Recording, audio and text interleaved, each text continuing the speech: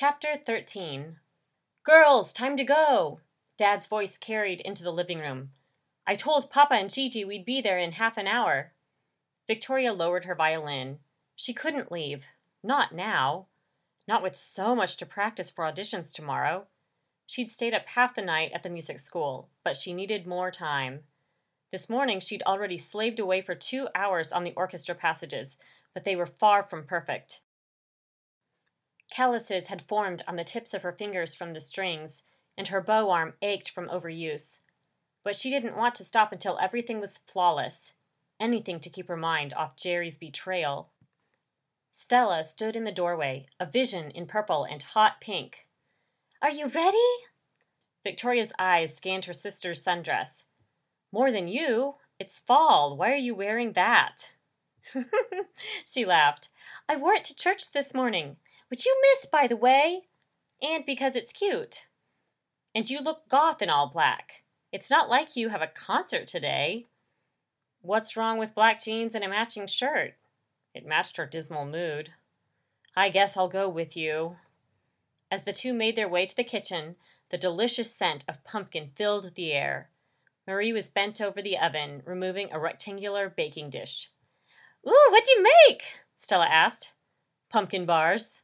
Marie set the dish on the stove. "What's in them?" Stella stood on tiptoe to peer into the pan. "They're a fall dessert with pumpkin pie filling, cinnamon, nutmeg, and cloves." Marie wiped her hands on her jeans. Flour peppered her flannel shirt. Stella reached out her hand to pinch off a piece, but Marie swatted it away. "Not yet, silly. You'll have to wait until lunch. I promised Gigi I'd bring dessert." Louisa entered in her nightgown, stifling a yawn. "Hey!" Her fluffy slippers patted the floor as she moved to hug Victoria. "Louisa, it's 12:30. Why are you in your jammies?" She shrugged. "I needed a nap after church." Victoria gave her sister a tight squeeze. "We're supposed to be at Papa and Gigi's by 1. "What?" Louisa squinted, her eyes blinking at the bright light.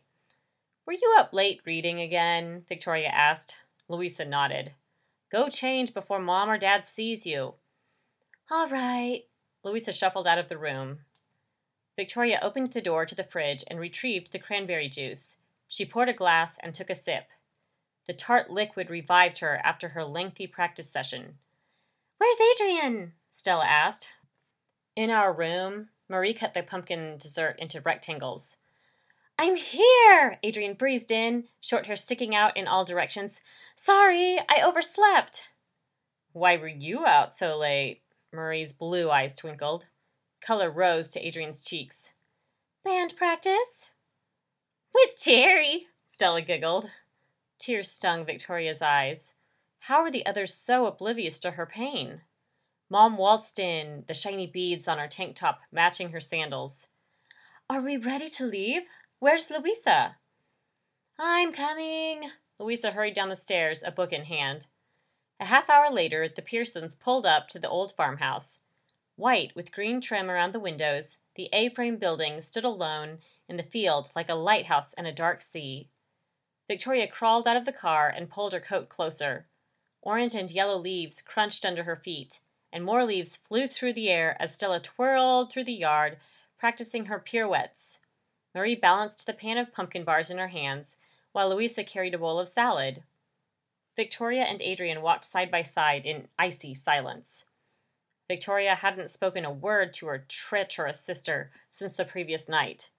What would she ask? How was your date? Did you have fun at band practice? Now Victoria needed to practice for her orchestra auditions to keep her chair. Why did Gigi pick today to invite them to lunch? Ahead of her, Dad and Mom climbed the steps to the front door. Mom pushed the doorbell, and melodious Westminster chimes filled the air. The door swung open to reveal Gigi, framed in the archway. "You're here!" She flung her arms wide. "You look radiant." Mom pulled Gigi in for a hug. "Bonjour, Gigi." Adrian kissed her on the cheek. "Did you sew a new outfit?" Gigi's turquoise skirt matched her bright eyeshadow, and the rose brooch pinned to her lapel was the same shade of magenta as her lipstick. "Oh, I threw it together." Gigi waved her hand aside, jewels sparkling on several fingers. It didn't take long to sew. Nothing like those taffeta gowns I made when you girls were little. Adrian fingered the blouse's fabric. Lace is haute couture now. Everyone's wearing it. Where's Papa? Marie raised her hand to her eyes to block the sun. He and Eddie are working in the field. They've been at it since sunrise. Gigi pointed a ruby-studded finger at the tractor, inching its way through mounds of dirt. It's supposed to rain later. Papa's anxious to finish planting before everything turns to mud. Thank goodness he had Eddie's help. We couldn't have asked for a better neighbor out here. I'd better call him back to lunch. How did Eddie get up that early after his late-night band practice? I'll get them, Mom, Dad said, then strode toward the field. As the girls filed inside, Adrian shot Victoria a frigid stare. This would be a long lunch. Victoria removed her coat and hung it on the stand. Photos of Mom and her 9 brothers and sisters and their kids decorated the wood-paneled entryway walls. Pictures of swimmers, dancers, musicians, birthday parties, and holidays covered nearly every inch of space, from floor to ceiling. Victoria's eyes fell to a photo of Adrian and her in matching red sequined dresses, hair pulled back with enormous gold bows that covered most of their heads. Much to Victoria's surprise, they were smiling at one another over their instruments. If only they could become that close again. She shook her head. Impossible. Everything had changed. Adrian had Jerry, and she had New York. Victoria, chérie, are you coming? Gigi poked her head in from the dining room. Hurry along. We are waiting on you. After one last glance at the picture, Victoria joined the others at the long wooden table. By now, the men had returned from the field. Papa sat at the end of the table. His overalls covered a flannel shirt, and he wore thick leather boots. His calloused hands were rough from a lifetime of hard work, and his eyes shone with kindness. Let's pray, he said in his rich bass voice. Dear God, thank you for bringing us together as a family. Bless this food which we are about to eat, and the conversation we share. Amen. Steam rose from a large porcelain bowl in front of Victoria. An aroma of cooked vegetables and broth filled the air. Gigi, this looks delicious. Mom held a large spoonful to her mouth. Gigi chuckled. It's not much, but it'll do. She slathered butter on a slice of bread. Victoria and Adrienne, your mother tells me you're performing in the concerto competition this spring. What will you play? Victoria swallowed. I haven't decided yet. I wanted to wait until after orchestra auditions tomorrow. Gigi took a bite of bread. Why not choose one of Bach's concertos? I love to perform his work at church. You and Adrienne could play his double violin concerto. A sister duet would be a showstopper.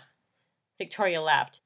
Gigi, we played that as kids. It would never win a concerto competition. Besides, Adrienne doesn't play violin anymore. She plays viola. You don't think I can play violin? Adrian arched an eyebrow. Try me. I have a couple of your aunt's old violin here. Why don't you give us a little concert when we're done with lunch? After they'd finished the delicious stew and pumpkin bars, Gigi hurried from the room and returned with 2 violin cases. Victoria rolled her eyes. Mom pulled her aside. Just do it.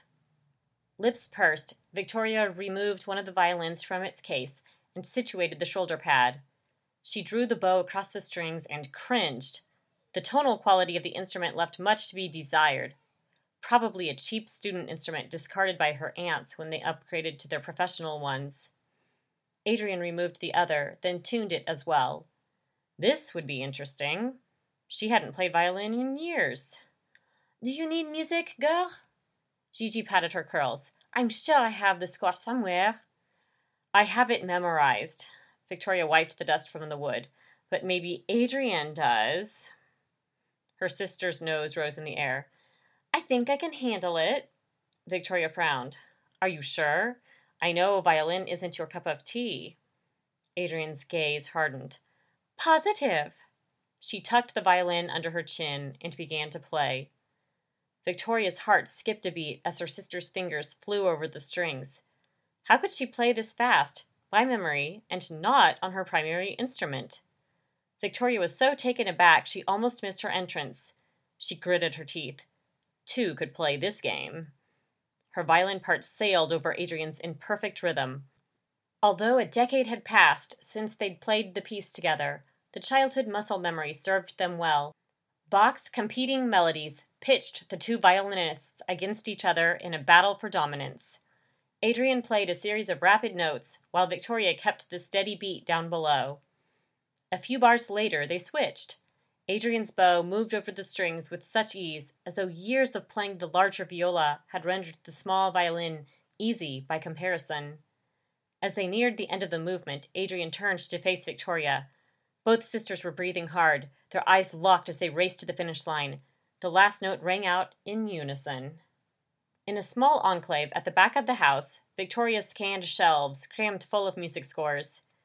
Her mind still reeled after their dueling duet. As much as she hated to admit it, Adrian was a powerhouse performer.